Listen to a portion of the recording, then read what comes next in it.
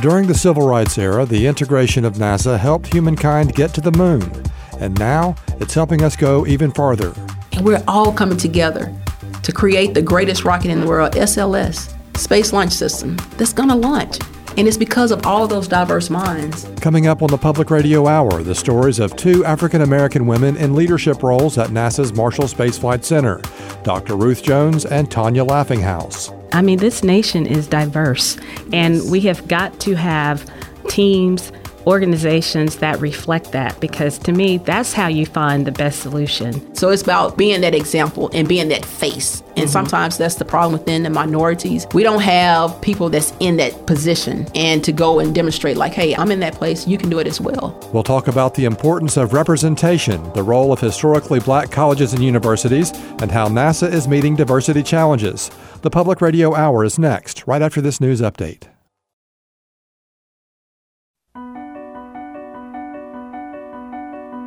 This is the Public Radio Hour on 89.3 WLRH, our weekly mix of special programs, community conversations, and homemade radio features. In the next hour, as part of our Black History Month programming, I was fortunate enough to sit down and talk with two African-American women playing key roles at Marshall Space Flight Center in helping humankind get back to the moon and on to Mars. Tanya Laughinghouse is the manager of Marshall's Technology Demonstration Missions, also known at NASA by the acronym TDM. It involves a variety of projects, including propulsion, deep space optical communications, in-space robotic satellite servicing, and entry, descent, landing technologies, which helped the Perseverance rover land safely on Mars. Also joining the conversation is Dr. Ruth Jones, an associate manager for Marshall Space Flight Center's Human Exploration Development and Operations, where she helps manage operations on the International Space Station and leads teams working to develop the next generation of rockets, spacecraft, and other technology that will help humans explore the solar system. As we will hear, both women had an early love of numbers and started on career paths much different than where they are today.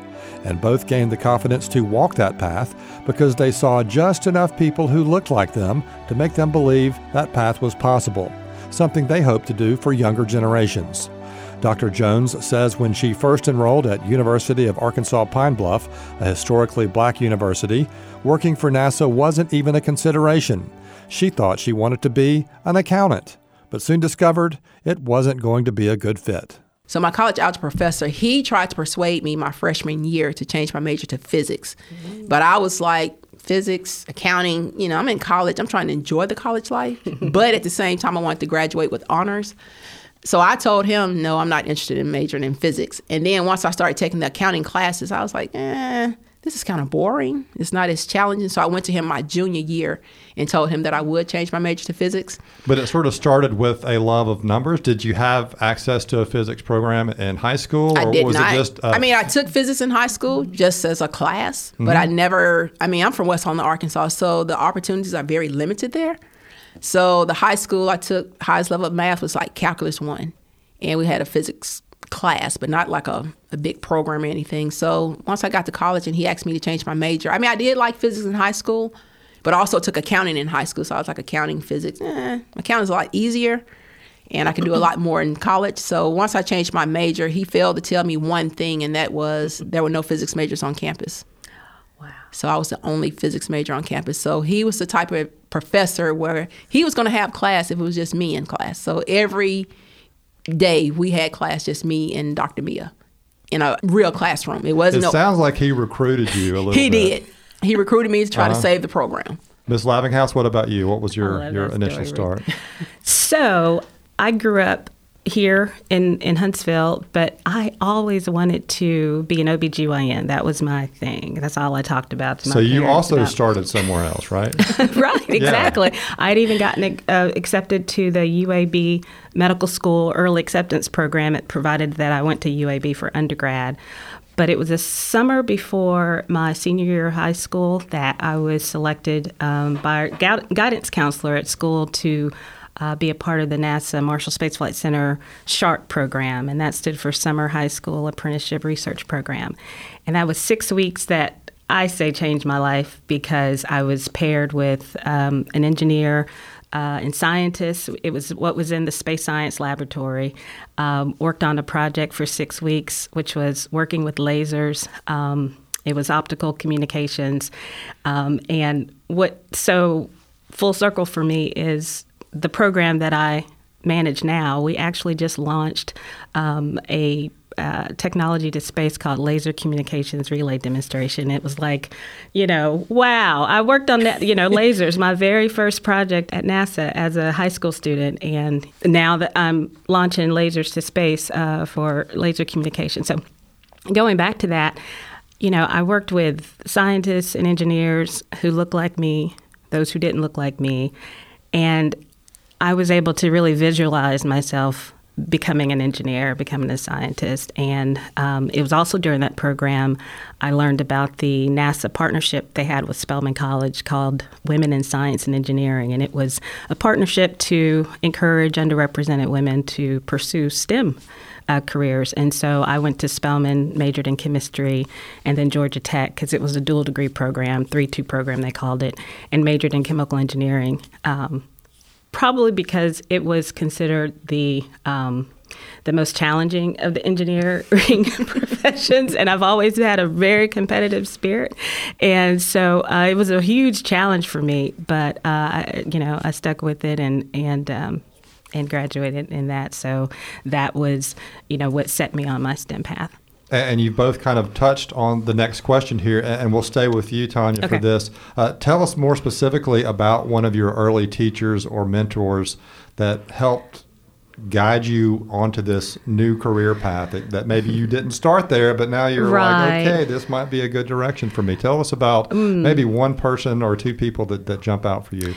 Right. So like I said, I have always enjoyed math and science, but I think in terms of engineering, it was probably a chemistry teacher in college. In high school. Mm-hmm. I loved all the math and sciences, but I think chemistry really stood out for me. And Mr. Larry Smith, rest in peace. But he just made chemistry so much fun. I mean, stoichiometry and all the parts of chemistry I just fell in love with. And so it felt like a really natural progression for me when I got to college and needed to declare a major that it would be chemistry, and then conversely chemical engineering during the second half of the program. And Dr. Jones, you mentioned one person who recruited you. You want to tell us more about that person, or was there perhaps another mentor along the way that helped guide you? Yeah, I would say it would be two. My high school algebra teacher, Mr. Ernest Simpson, he motivated me a lot because when we were in his class, he was very strict. You could work out the problem. You leave off a negative sign, he taking off like 10 to 20 points. And we're just, Mr. Simpson, it's just a negative sign. He was like, well, this was the time, too, when the space shuttle had blown up, Challenger, in 1986. And he was just like, that negative sign could have caused the space shuttle to blow up. And I was just like, you're going overboard. We want those points. Because I was very competitive in high school, so I wanted a 100 on all of my tests. So leaving off a negative sign. Points, you're like, yeah, I'm like, man, I went from an A to a B. Like, you're messing up my GPA. But now that I work for NASA, I can see that you have to be very, very, meticulous and very, you have to pay attention because there's no room for errors in this industry. And I would say that Dr. Mia, he's the one that just really pushed me. He saw my mathematical skills in college, and he was just like, you need to major in physics. But, I was like, I'm trying to enjoy the college life. I want to graduate with honors. But when he saw that in me, and I knew I could do it, it's just I wanted to take the easy route out. And I'm glad that he did see that potential in me, and he convinced me to change my major to physics because I really do love it. And once I changed my major to physics, that's when I sought out internships with NASA. And that's how I got into the NASA arena because, like I said, I'm from West Holland, Arkansas. There are no science. There are some scientists there, but it's not a big place like Huntsville. We hear the Rocket City. You see NASA all the time. You have all these space industries around. We don't have that in West Helena. So I just had mentors that, people that went to college, and I'm, trying to do what they're doing. But as far as a real life engineer, I had never met one. Real life scientists, besides my, instructors in high school, but I don't know if they were considered as scientists because most of them were just teachers. Sometimes they, in order to become science, you have to have your PhD and so much research and papers and things like that. But I would say Mr. Ernest Simpson and Dr. Muhammad Mia were my two mentors and very instrumental in me becoming a physics major and also working for NASA. I asked that question to a lot of people, and it's interesting how often they find someone from the high school days that really sort of lit that fire. Oh, yeah. In terms of when you were in high school and the juniors and seniors that are coming out now, do you see any difference? Is there any change in the approach to how people are encouraged to get into STEM fields? Or like you said, you didn't necessarily have a lot of people who did that. Were you in high school? Do you see a difference between high school when you were coming out and the students that are coming out now? Yeah, I think it's a big difference. And this was before COVID, but now that we're into COVID, it's even worse because, everything is virtual. And they don't get to see and they don't get to visit like high schools and colleges like they used to. And I think that we as scientists and people that are in STEM, it's left up to us to go back to those places to show ourselves. And I think if I do it. I have I call it a science day that I do at my hometown every year where I go and talk to the students and let them know, hey, math and science is very important. And if I came from the same high school, the same city, same school, some of the same teachers are still there. And if I can work for NASA, you all can too. And you'll be amazed at just how that one little trip made a difference in some, not all of them, because some of them just like, whatever. But there's one or two that are very, very interested, like, wow, how did you do it? And how did you know about that? How can I learn more about that? So it's about, being that example and being that face. And sometimes that's the problem within the minorities. We don't have people that's in that position and to go and demonstrate like, hey, I'm in that place. You can do it as well. Right. We see ourselves more so in, athletics or music industry because that's what's portrayed in media.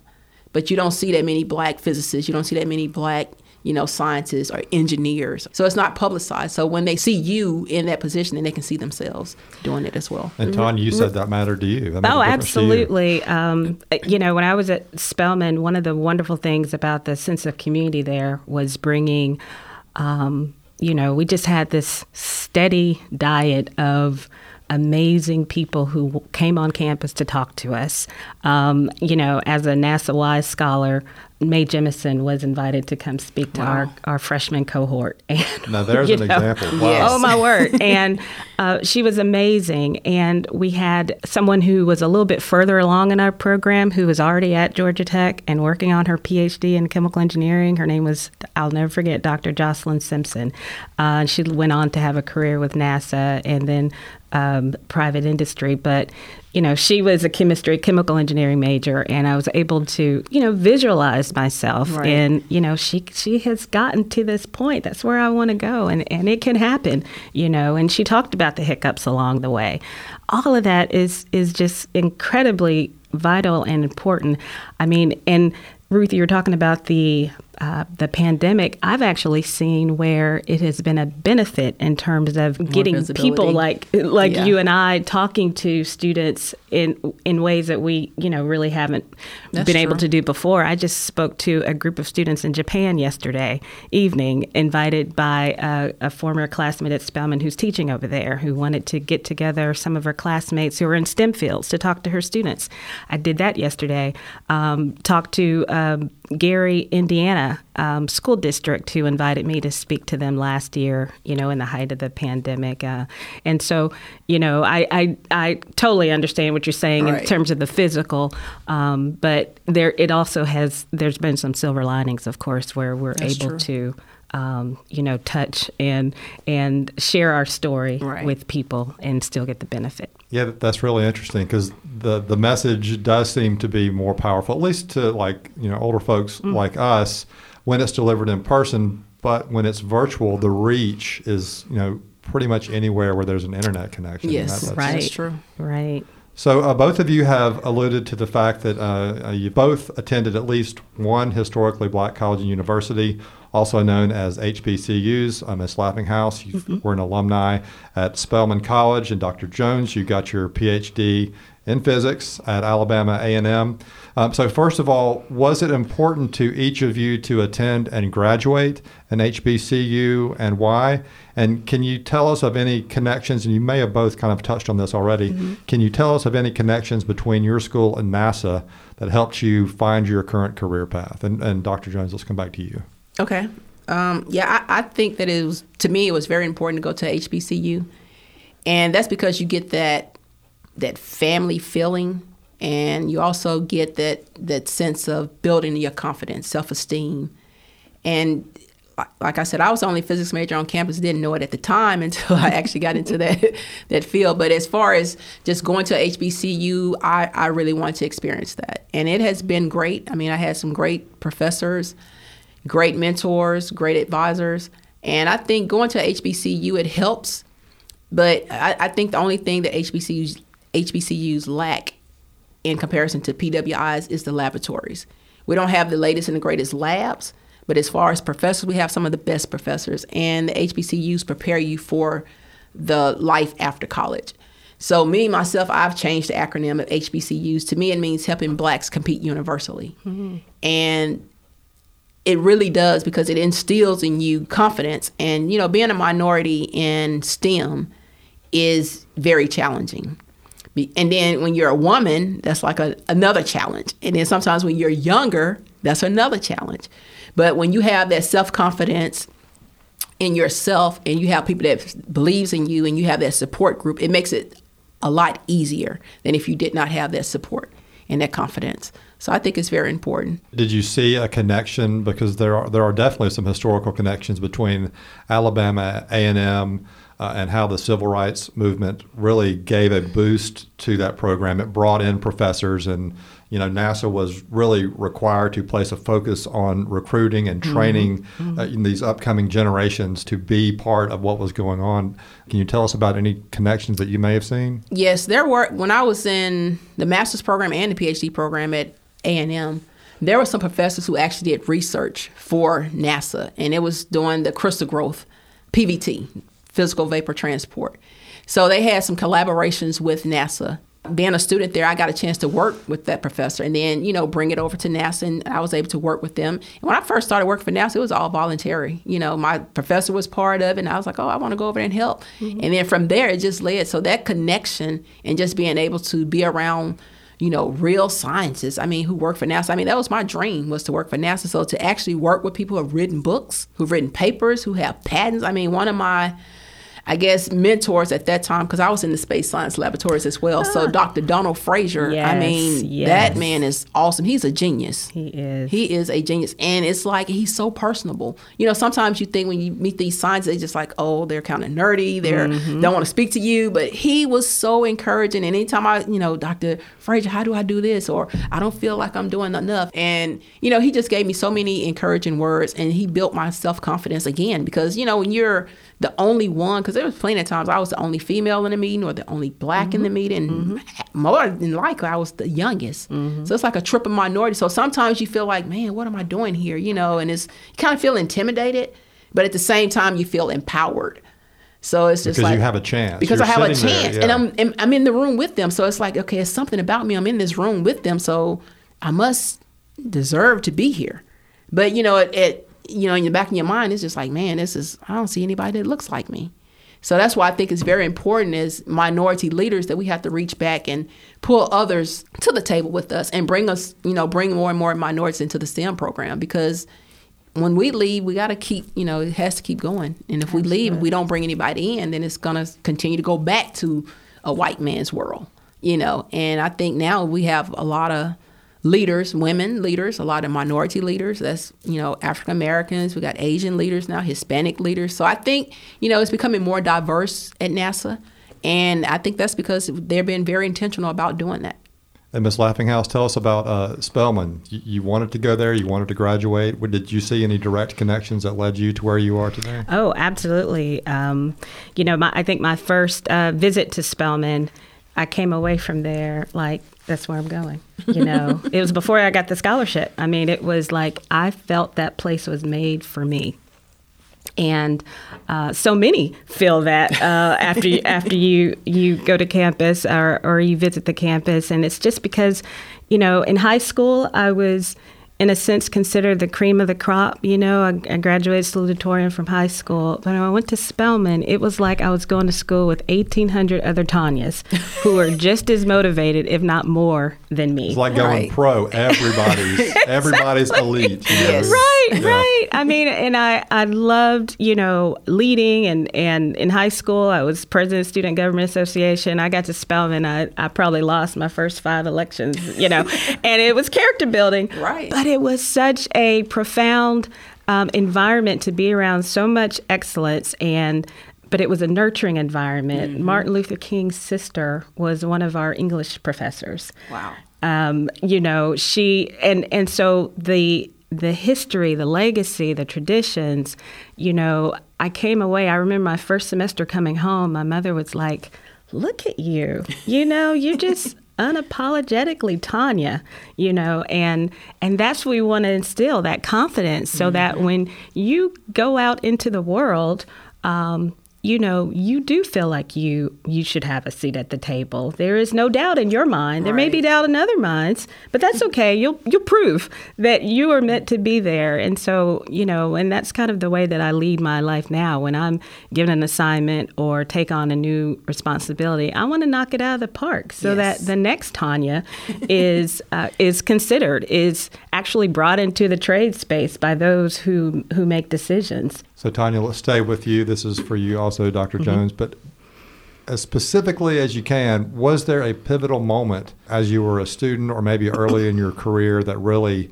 helped you step up and work your way along this career path? Was there a pivotal moment that you can point to? Oh, my goodness, yes. And I share this with my students that I talk to all the time because sometimes we have to get out of our own heads on this journey.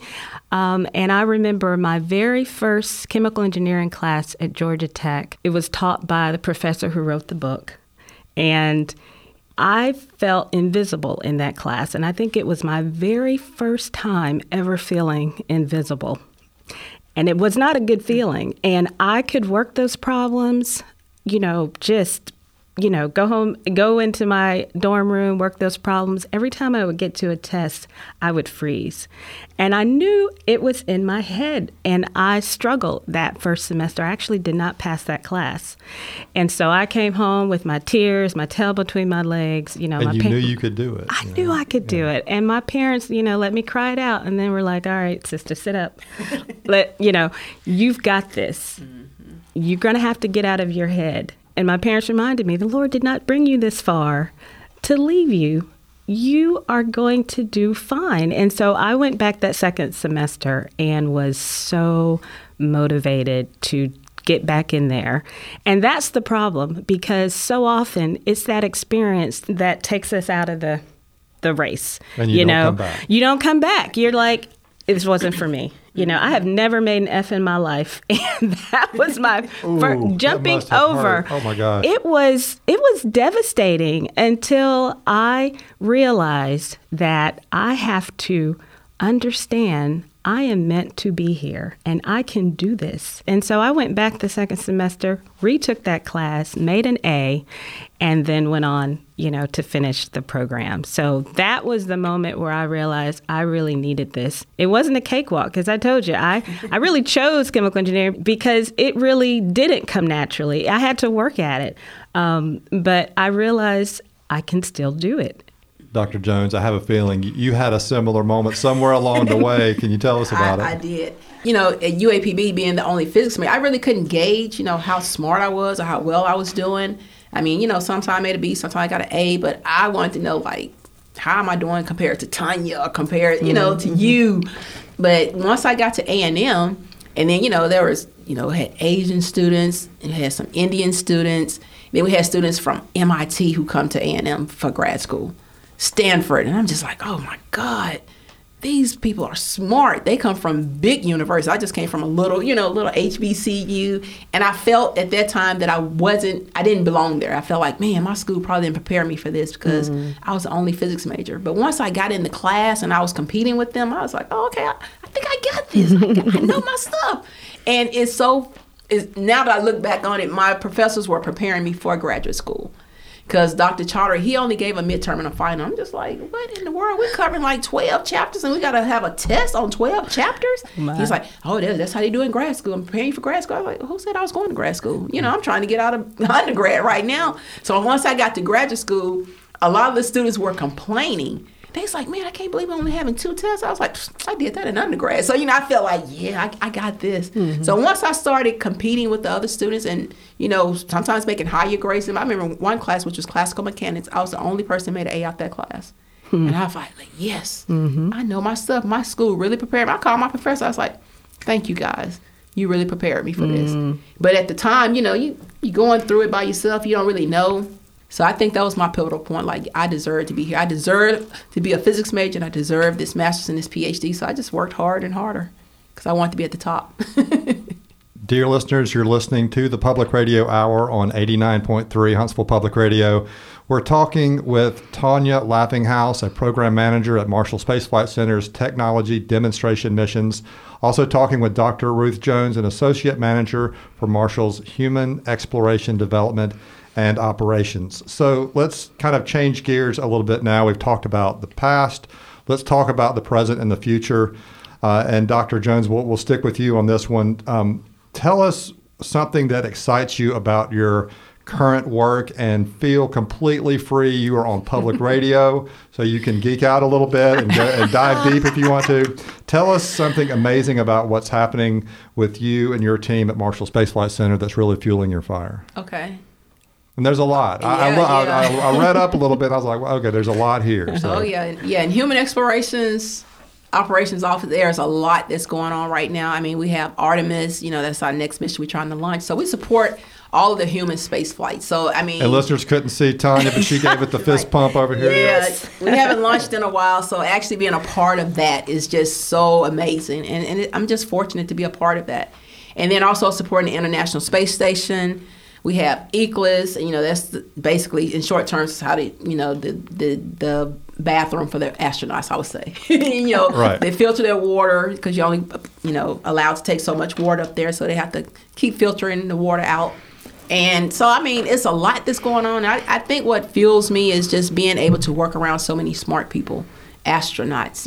It's like, man, we get to meet a lot of different people on a whole lot of different levels. Well, what do you get from that, being around people, really talented, intelligent people like that who are motivated like you? What do you get out of that? I get inspired just to be in the place. I mean, like I said, I come from a small town, so to be in this venue and to be around such amazing people and to work at such a great place like NASA, it's exciting. It's exciting. I just want everybody to know that, you can do anything that you want to be and do.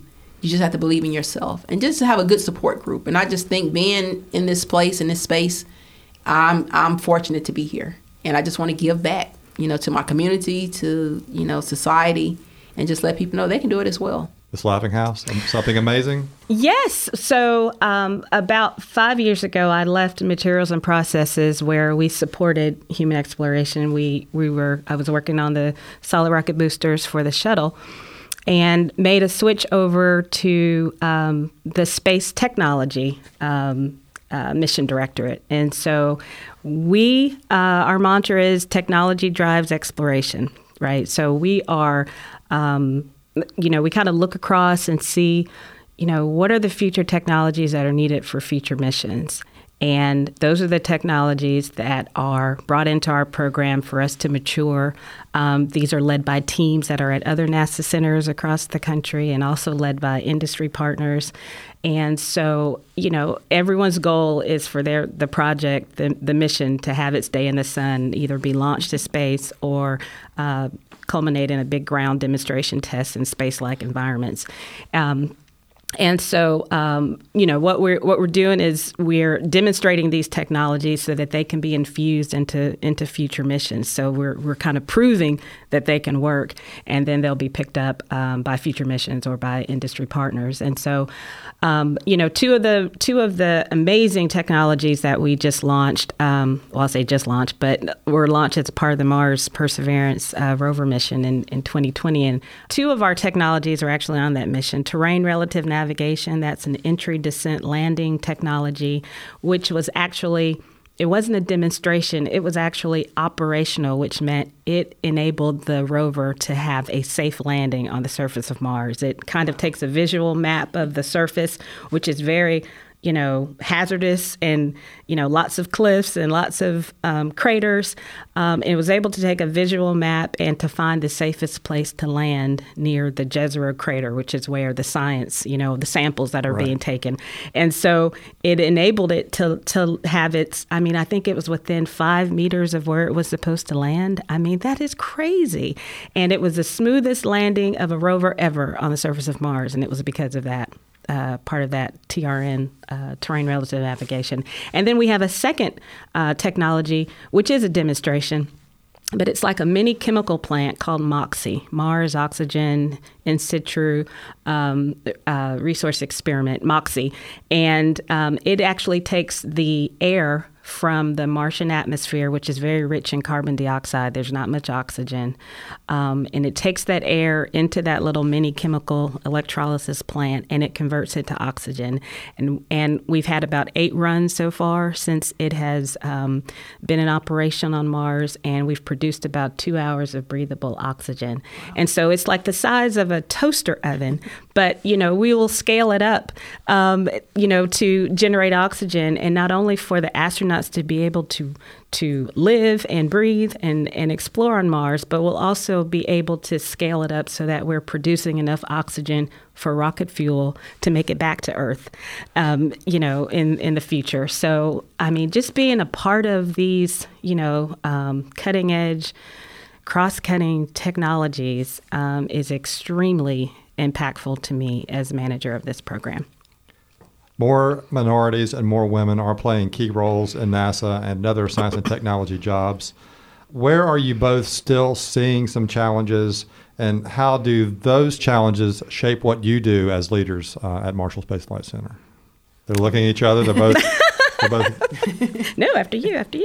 So, I think it's extremely important as leaders that we take the bull by the horn, really, and lead the charge in terms of encouraging, motivating, promoting talent that we see. In a sense, becoming sponsors and bringing people into the trade space who aren't normally in that trade space to hiring managers or to whoever.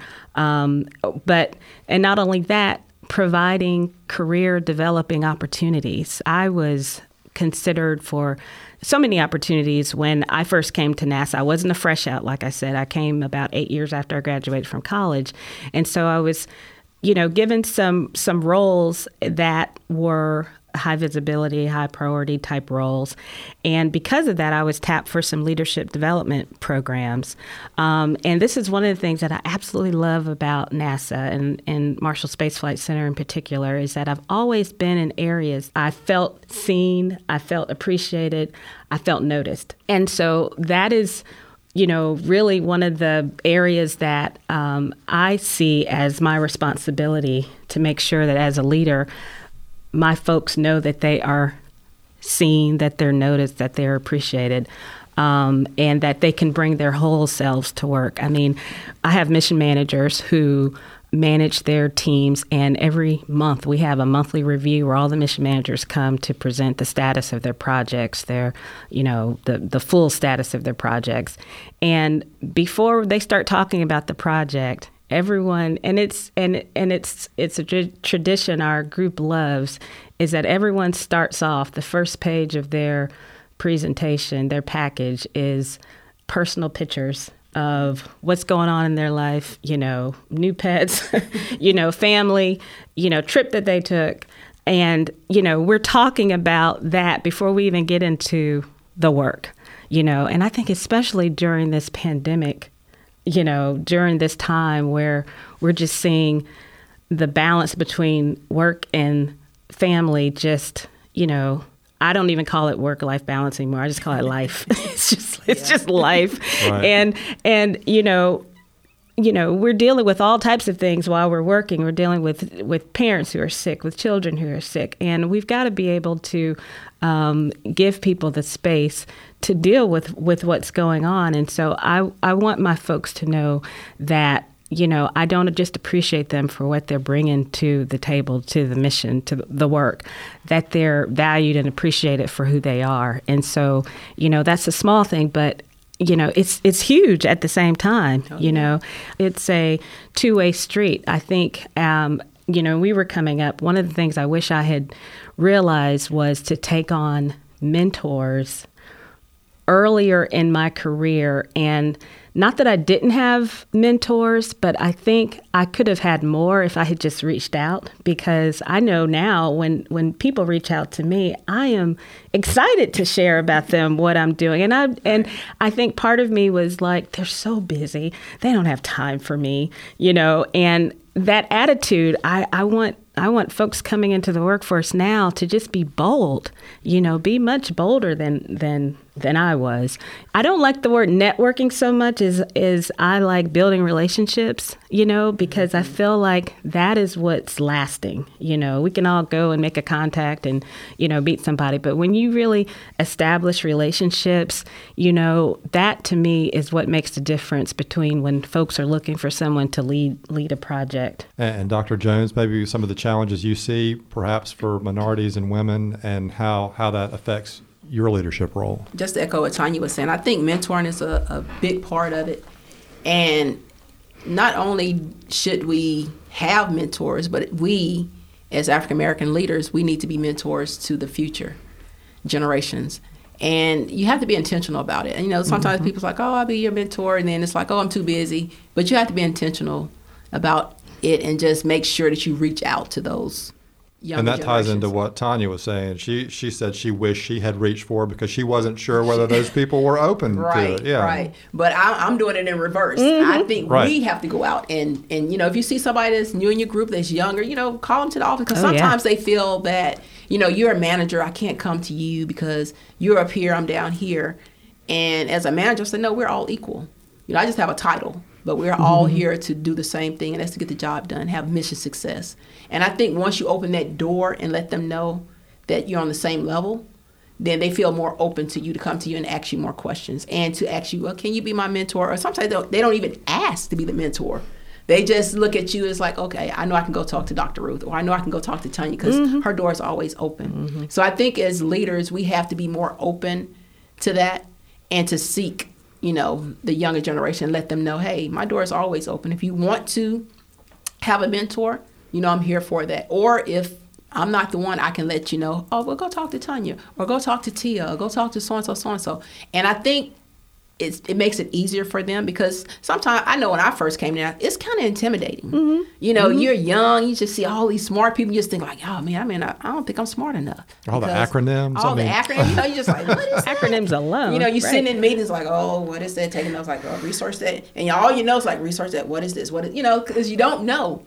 But once, like I said, Dr. Frazier was my first mentor at NASA, and he was just so open. I was like, man, if I ever get to that status, or even before then, like now, even when I was just an employee and not a manager, whenever I saw new people come in, I go up to them and introduce myself to them and like, hey, if it's anything you need, let me know. I probably can't help you, but I can direct you to who can help you. That's right. And I think if we're more open like that, I think it can make the world a whole lot better. Right. A whole lot easier. And make people just feel at home. When she said talking about building relationships, that's building those relationships. Because then they don't feel like they're here and you're there. It's not like that. Right. We're all here to do the same job, and we want mission success. And if I could just add, please. One of the things I think as leaders, it's so important to create that environment where, my team knows they are encouraged to question things, Right. We make a lot of decisions together. And we deliberate a lot on a lot of things, but for people to understand that it's okay to disagree. Right. It's okay. It's okay to question what you consider an easy answer. And I think it's my job as a leader to help people find their voice. Sometimes it's always the people who are willing to, who have an opinion and speak up, and the ones who speak up first who get, the most notice or that's the direction that they go. I want to know what that person in the back is thinking. Yeah. And so I asked them, and it's amazing how you can actually watch someone finding their voice, because, sometimes all it takes is, putting an idea out there and everyone like, yeah, that's a good idea, that just, it just, it changes your whole perspective. Exactly. And I think as leaders, we have got to be able to look for, we talk about all the time, diversity of thought, having people on your team that are from different perspectives, different backgrounds, who have different perspectives, who are looking at things differently. I mean, that's the whole point. I mean, this nation is diverse, and we have got to have teams, organizations that reflect that, because to me, that's how you find the best solution. I remember Robert Lightfoot, who used to be our Senate director, before he went to the agency to become the highest civilian in the agency, and now he's with Lockheed Martin. But I remember him being a champion of diversity at Marshall, and he often told the story of being at A&M at a football game representing Marshall, and he was the only one who looked like himself at the game. And he said, it was like a light bulb moment for me. Everybody was cordial to me. I enjoyed, my time there, but nobody looked like me. And I thought, what are we doing to our young or our new minorities who are working here? Are we encouraging them to stay? Right. Do they feel like they're a part of this? And, he became the champion of diversity. And it was amazing because he was a person of influence, and he was being intentional about how Marshall addresses this. And I see that, to me, that has grown since then, because during 2020, the whole summer of social unrest during the pandemic, so many pandemics that were being felt in the African American community, and Marshall took the lead in having dialogues. Those were powerful for me, where we all came together to talk about how we felt about this. Organizations did it in a small scale, but we also came together as a center, and shared experiences. There were a lot of tears, but people felt heard and seen and understood. I think some maybe for the first time. The way that they are. Supervisors are being supported. How do you, I went to a session called How to Lead during times of social unrest at NASA, because they realize that this is so important for not just the workforce, but for those who are managing and people being vulnerable with each other. I'm a manager. I don't know what to say. I feel like if I say something, I may say the wrong thing. Being able to come together and talk about that, I think, is just pivotal. And so that's one of the things that I appreciate so much about and then just NASA. To piggyback off of that, HP has been very intentional about this diversity. And we've created it's called a Unity Advisory Team. And so that's a team of contractors and civil servants. And it's just diverse throughout the whole organization. And we're there to help talk about issues, like social unrest or anything that's going on within the organization. No managers on this team. It's all employees. We want to know everything, or, much as they can possibly tell us. And we're trying to improve the culture within HP. So it's not going to be a fad. Joseph and Ginger, they're being very intentional about this. And the employees were very excited. When we sent out the email, asking for volunteers, we got like 35 volunteers. This is in addition to your regular job. But it was so important to them, they wanted to be a part of the team. But we couldn't have a team that large, so we had, we chose like 15 people. But I'm just so thankful that Marshall is one of those centers that's being very intentional about diversity. and wanting to have the best and the brightest. You know, because I tell people all the time, diversity to me, you just look at a box of coloring crayons. You know, all the crayons are different colors. That's our diversity. But when you look at the size of each one of those crayons in the box, they're the same size. That's equity. But when we use those different colors and create a masterpiece, then that's inclusion. And that's basically what NASA's doing, especially Marshall. They're getting people from HBCUs, underrepresented minority institutions, PWIs, and we're all coming together to create the greatest rocket in the world, SLS, Space Launch System, that's going to launch. And it's because of all of those diverse minds that we've done, and we create this masterpiece, which is SLS. And when it launches, it's going to be a great day. So I'm looking forward to it. I love it. I love it. So sorry we got off path. No, that was great. I mean, Dr. Ruth Jones and Tanya Laughinghouse, thank you so much. This has been a really great conversation. I really appreciate you spending time with us and the listeners. I have one more question before we go. So we have been doing a lot of programming this month around Black History Month, and I would like to close with your thoughts on why it's important for NASA to recognize Black History Month. Obviously, the agency's history, I mean, and you alluded to this earlier in the conversation, it was very much grounded exclusively in white men being in control. The system was set up to perpetuate that. Eventually, the doors were cracked open as the people whose skills were needed to progress, and the civil rights movement, we've touched on that as well, helped push the doors open further. And now you're in a position where women and minorities have been able to find leadership roles and have clearer pathways coming out of high school and colleges and universities to find these internships and these jobs. So as we move forward, why is it important that NASA as an agency looks back and looks ahead, and why is it important to celebrate Black History Month? And I'll let either one of y'all jump on that one. Okay, I'll take it this time since you went first last time. Okay. But I think it's important that NASA honors Black History Month because we have contributed a lot to NASA. And I think that not only just to be recognized for our work, but like I said, diversity, it used to be a white man's world, but now it's getting broader and broader. You got blacks, you got Asians, you got Indians, you got all different types. But I think it's very important for NASA to recognize the African Americans and our contributions into what we have contributed to NASA.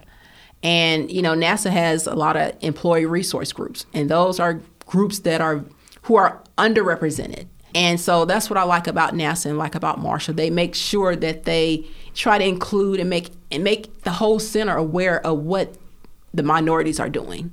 Not just African American, like we have, Hispanic month and we have, Asian Pacific month. So we're recognizing all the minorities within NASA. And I think it's very important because we contribute to it as well as, the majority.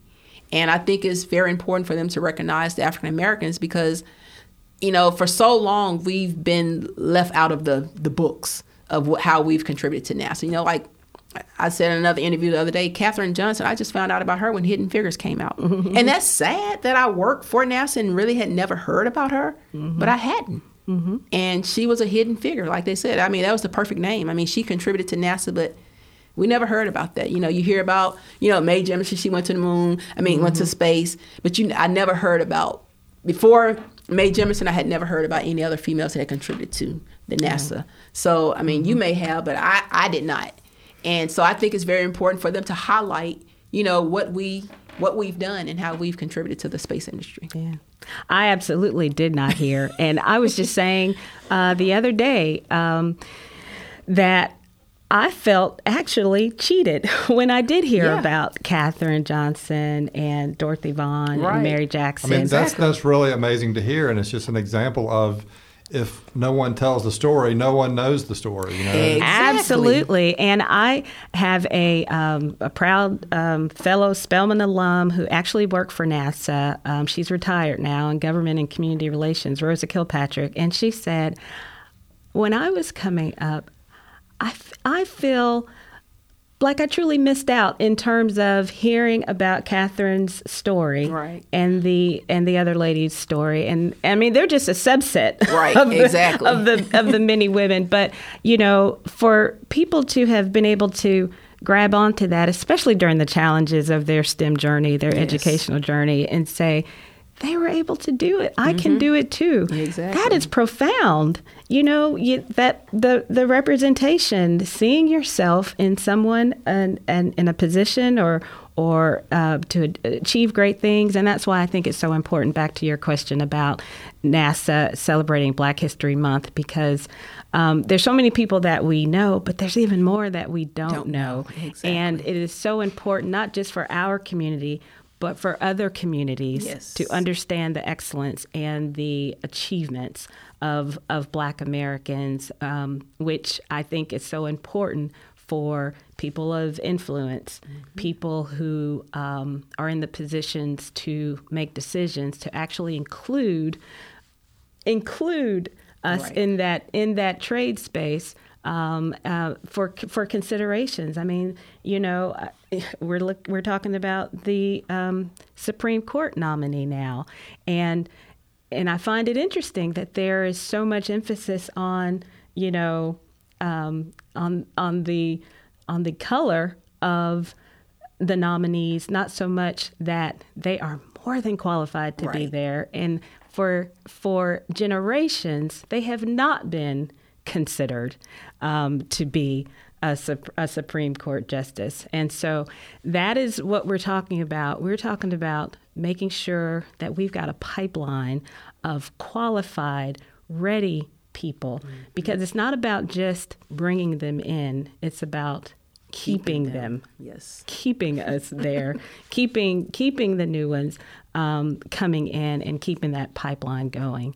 I mean, and so that NASA can continue to do the amazing things that's always done. And then not only keep us, but also have us in positions for upward mobility. And I think too, if more generations had known about the hidden figures, Katherine Johnson, Mary Jackson, and Dorothy Vaughan, I think the STEM field would have been more colorized, in a sense. It would have been more Blacks who probably would have went on and majored in the STEM fields. But since we never really saw ourselves in that light, it's like, maybe I'm not supposed to be here. Or if you don't see yourself, you never think about it. I mean, I can remember growing up, people like, well, you're going to be a teacher, a nurse, a doctor. I mean, that's all they knew in my little hometown, So it wasn't like, are you going to become an engineer? You never hear that. Are you going to become a physicist? That was unheard of.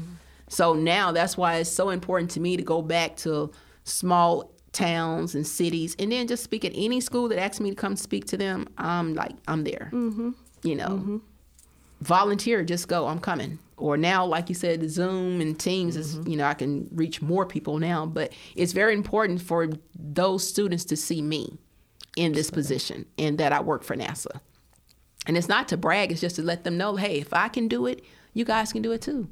I went to UAPB, which is a small town in Arkansas. I come from a small town. So, I mean, if I can do it, you can do it too. So I just try to encourage them, to let them know. And that's why I think it's very important, like Tanya and I both are saying, that we have to have that pipeline of, people, so they could just line up and like, oh, okay, yeah, you work for NASA. Oh, I didn't know, So when they see us, then they can be us.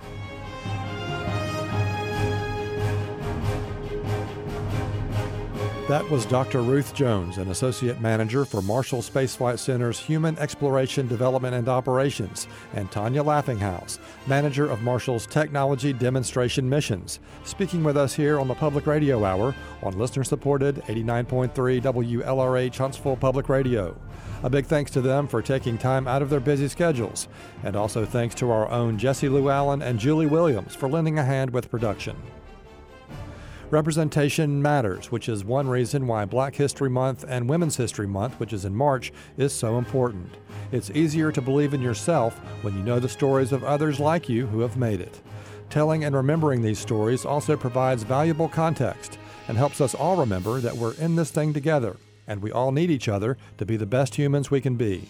One other gold nugget I got from this conversation with Miss Laughinghouse and Dr. Jones is it's important to give yourself a chance to be great, and then allow yourself some grace to make mistakes, because we all will at some point. Great advice for us all, no matter what we're trying to do. Remember, if you'd like to hear this or any of our other local Public Radio Hour episodes, you can explore our podcast archive at WLRH.org. Look under programs for the Public Radio Hour. Thanks for listening, and we'll talk to you next time.